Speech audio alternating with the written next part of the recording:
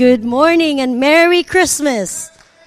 It is so good to have each and every one of you this morning, and I greet you in the name of our Lord Jesus Christ. And if you are here visiting us for this Christmas Sunday, and we are just glad that you've come to worship with us. Are you glad to be in the house of the Lord this morning? Can I hear an amen? Amen. You know, it's been exciting for the past 3 Sundays. We have been anticipating and celebrating the birth of our Lord Jesus Christ. And through this Advent season, we have lit all the 3 candles so far. We have lit the candle of hope. The hope of the world in this dark world where there's no hope at all, right? And secondly, we lit the candle of peace. How much we need the peace that we deserve today, and certainly we can only find it and get it from the Prince of Peace.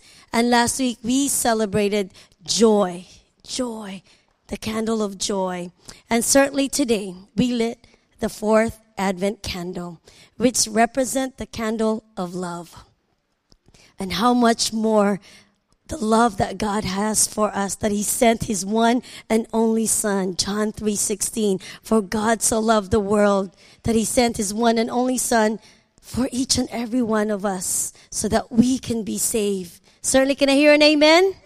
And today, church, we are going to celebrate because His birth is coming.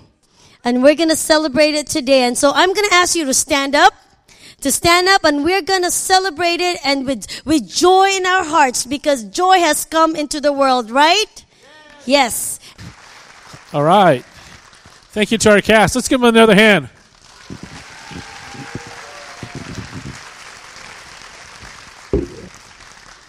Wasn't that wonderful?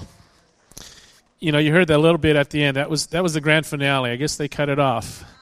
But maybe we'll hear it later on. But isn't it great to just witness the Christmas story again, even though we've heard it so many times in the past? But good morning, everyone, and a Merry Christmas to each of you. It's so good to greet you this morning. You know, for the past several weeks here at the Croc Center Church, we've been looking at Christmas. That's the name of our sermon series, Christmas Through the Eyes of. And we've been looking at Christmas, the old Christmas story, through the eyes of different characters in the Christmas story. And they weren't the traditional Christmas characters that we think of, the angels or the wise men, but we've been looking at some different characters, like the shepherds or King Herod or the innkeeper or Joseph. But you know, as we looked at Christmas through the eyes of the shepherds, we know, as we hear in the story, that they were afraid. When the angels appeared to them, they were afraid because they had never seen an angel before. How many of you have seen angels? Anyone? What if a few of you have. That's good. But what if an angel were to appear right now? A real angel. Not a play angel like this, but a real angel. Wouldn't you be afraid? Wouldn't you be a little bit of afraid? Not sure what was going on. Perhaps you're having a dream or a hallucination. But the shepherds, it says they were afraid. But they also had a sense of wonder as well. And as I think of that very first Christmas and the shepherds having that sense of wonder, I wonder how many of us, as we approach Christmas again this year, have that sense of wonder, the amazement. We think of children having that sense of wonder and amazement at Christmas time. But how many of us as adults have that sense of wonder? And I hope that we don't lose that. And then we saw Christmas through the eyes of King Herod, someone that we normally don't look through the eyes of as we think of Christmas. But as I think of King Herod, as he heard from the wise men asking, where is the King of the Jews being born? Now you may remember that Herod himself was called the King of the Jews. And so, if you were Herod and you heard that people were looking for possibly your replacement, how would you feel? You would probably feel threatened, and that's how King Herod felt on that very first Christmas. He felt threatened.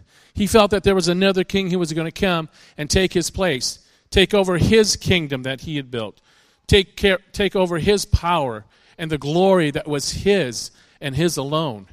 He was afraid that he would lose his kingdom. And as we encounter Christ at this Christmas, as we see Jesus as the King of Kings and the Lord of Lords? Are we perhaps a little bit afraid and a little bit threatened that this new king would take away my kingdom, my power, my glory, my control? And so as we looked at Christmas through the eyes of King Herod, we look at it from that perspective. And then through the eyes of the innkeeper, who had a knock on his door, and an opportunity was presented to him. You may recall that we had a door on our stage. And we heard that Jesus knocks on our door, not just to come into our hearts and into our lives, but he presents opportunities for us each and every day. And as believers in Jesus Christ, we need to be ready. We need to be anticipating that opportunities will come our way to serve him, to bless him, to receive him into our heart. And as like the innkeeper, are we going to turn him away because our lives are too busy or too full or too distracted, or there's too many other things to do that we don't have time or a care in the world to worry about answering that knock on the door? And it's God knocking on the door. And then we looked at Joseph. We looked at Christmas through the eyes of Joseph. And you see, by taking Mary as his wife, even though he didn't have to, even though Joseph didn't have to take Mary as his wife because she was with child, and even by adopting this so-called illegitimate child, this somewhat of a refugee of a child, if you may. We hear a lot about refugees today, refugee children, people who are displaced from their country of origin and put into a very strange place. As I think of Jesus Christ, remember his home is in heaven. And he was sent to a foreign world, this world, our world, a foreign country. And if you look at it, Jesus was a refugee child. And so we see Joseph being willing to marry Mary and willing to adopt this refugee child because Joseph was a man of God. And he displayed such radical love and obedience, sacrificing his own reputation in order to preserve his true character and be a man after God's own heart.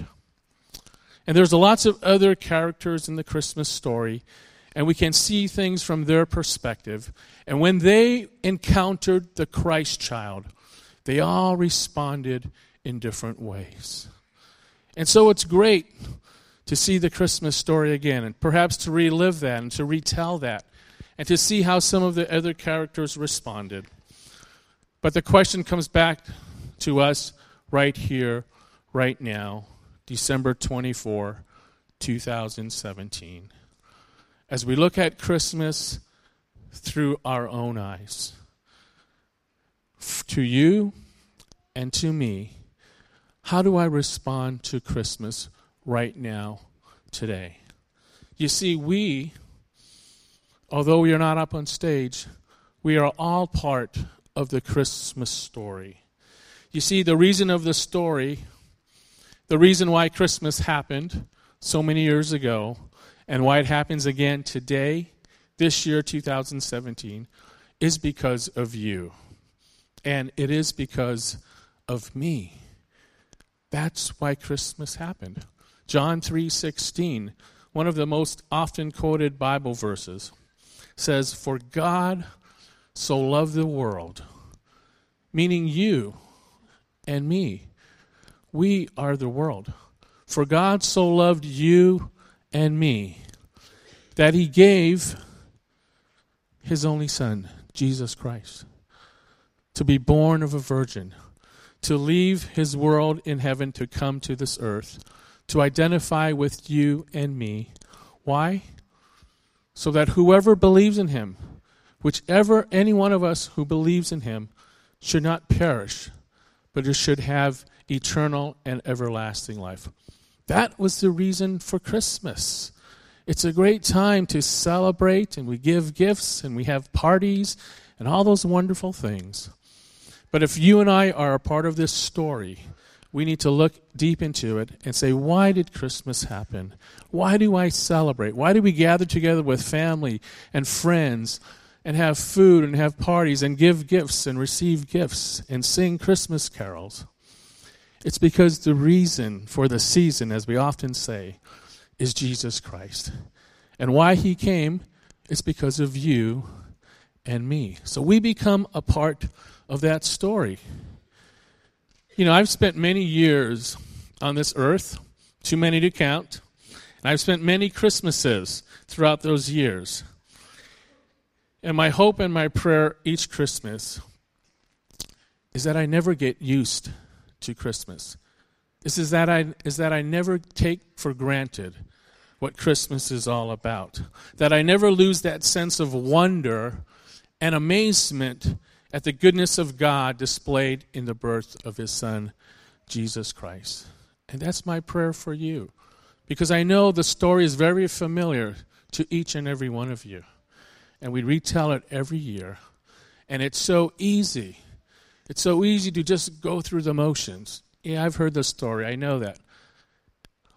I know the story very well. I've preached on it and taught on it. But my prayer again is that I don't take it for granted, because there is still a miracle that can take place right now, right today, in each of our hearts. Let me tell you a story as I close. Most of you know that Major Deb and I went to the Holy Land just a couple of months ago, and our friends Jeff and Eloise are here, and we went with them, actually. We had a great time. And we saw lots of things in the Holy Land. And we went to this one place called Bethlehem. Now, I remember it was very crowded and very busy, but I'm not going to talk about that time, because I went to Bethlehem about 30 years ago, before I even met Major Debbie. And back then, before Bethlehem was so crowded and busy, it was a lot quieter. And we were with a tour group, and we went into the little town of Bethlehem. And we went to this church called the Church of the Nativity, and there was hardly anyone there. And behind that church, sort of underneath, in a little grotto, in a little cave, they said that this was the birthplace of Jesus. Now we remember Jesus was born in a stable, but a stable back in those days was not a wooden structure like this. It was probably more like a cave where they would keep their animals. And in fact, when we were just in Israel a few months ago, we actually went into a couple of caves that the shepherds would live in and stay in. But I remember that day we had to go underneath and go stoop down into this little cave. And they said this was the place where Jesus Christ was born. And so we asked our tour guide, and he said, I get asked this question every single day. And the question was, how do you know that this really was the place that Jesus was born? Were you really there? Is there historical documentation? And he said, we don't really know for sure that this is the exact place. He says, but we do know that Jesus was born. And it was in this little town of Bethlehem, just like the prophets foretold hundreds of years before. And so as we entered that cave, there was a small group of us, about 20 people. And it was interesting because there was no one else around, except on the floor, embedded in the floor, was a star, like a gold star that had been embedded there. Apparently, where someone thought that was where Jesus Christ was born. And laying right on top of that star while we were there was a nun. And she was laying face down flat on the floor on this star.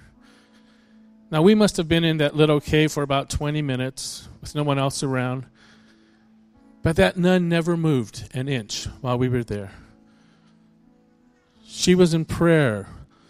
She was in worship worshiping the Christ child at that point in time. And I still remember to this very day, we were just standing there, a group of 20 of us, and someone started singing this song, Silent Night, Holy Night. And before we knew it, we were all singing. And before we knew it, there was not a dry eye in that cave, as we realized that Jesus Christ was born in a little town called Bethlehem. And we were standing in that little town of Bethlehem. And Jesus Christ was born anew and afresh in me that day, about 30 years ago. And every time I hear that song, I think again of the wonder and of the amazement that Jesus Christ, God himself, would come down to earth for me because he loved me, and that eventually he would die for me. And so my hope and prayer for each and every one of you this Christmas is that you would experience, maybe some of you for the very first time, but others again and again, but that experience of Jesus Christ's birth in your heart would be fresh, and it would be new. And that is not an old story. It is an old story, but it's not old in your heart. And so I pray that for each and every one of you this day. So let's pray together. Our Heavenly Father, we thank you this morning because we know that indeed your Son Jesus Christ was born. He lived on this earth. And Father, it's his birth, his real birth, that we celebrate today. And Father, as we gather together as family and friends, and maybe we have relatives that have come from other places that are sharing the holidays with us, I pray, Father, that you would draw us close, that in the midst of all the busyness, in the midst of all the celebrations, the parties, the shopping, the preparations of the food, all of those things, which are great and wonderful things, I pray, Father, that we would just pause for a moment and just reflect and think about what Christmas really means, and that we would allow you to come into our heart again, afresh and anew today, in a very special way. Rekindle in our hearts, Lord, just the wonder and the amazement of Christmas, that you love us so much, God, that you sent us your one and only Son. So, Father, I just pray that for every person here in our group, Father, I pray that if there's someone who's just hurting or struggling, because I know, Father, that sometimes the holidays are not the best of times for some of us. I pray, Father, that your Spirit would come close, the Spirit of Christmas, the Spirit of love and joy and peace would flood our hearts and our lives. And Father, we know that perhaps there may be some things that are broken in our lives. Maybe they're relationships, which perhaps sometimes can be very difficult to handle during the holiday times. But I pray, Father, that your peace, you are the Prince of Peace, and the peace that passes all understanding will come into our midst, that we can truly live at peace with one another. So, Father, we thank you again. We thank you for this very special time of the year. Remind us again, Father, of the wonderful gift that you've given to each of us. And may we celebrate it and rejoice with it. And we pray all of these things in Jesus' precious name. Amen and amen. God bless you all, and have a Merry Christmas.